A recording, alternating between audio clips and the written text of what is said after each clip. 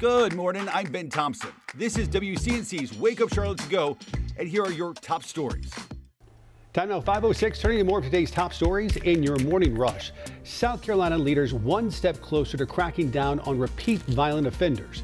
The state Senate unanimously passing their version of the bill.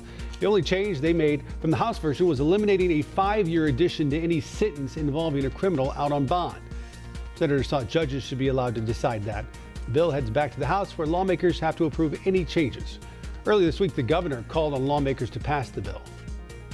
The new software that was supposed to help Mecklenburg County courts is now postponed indefinitely.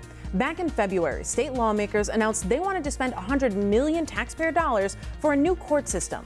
But attorneys in other cities say this same program kept people unjustly in jail and cost police officers crucial time. So now here in Meck County, test runs showing a major problem as well. Today, Lincoln County leaders meeting to figure out how to get more career training programs in school. The district working to create a partnership between Lincoln County schools and Gaston College.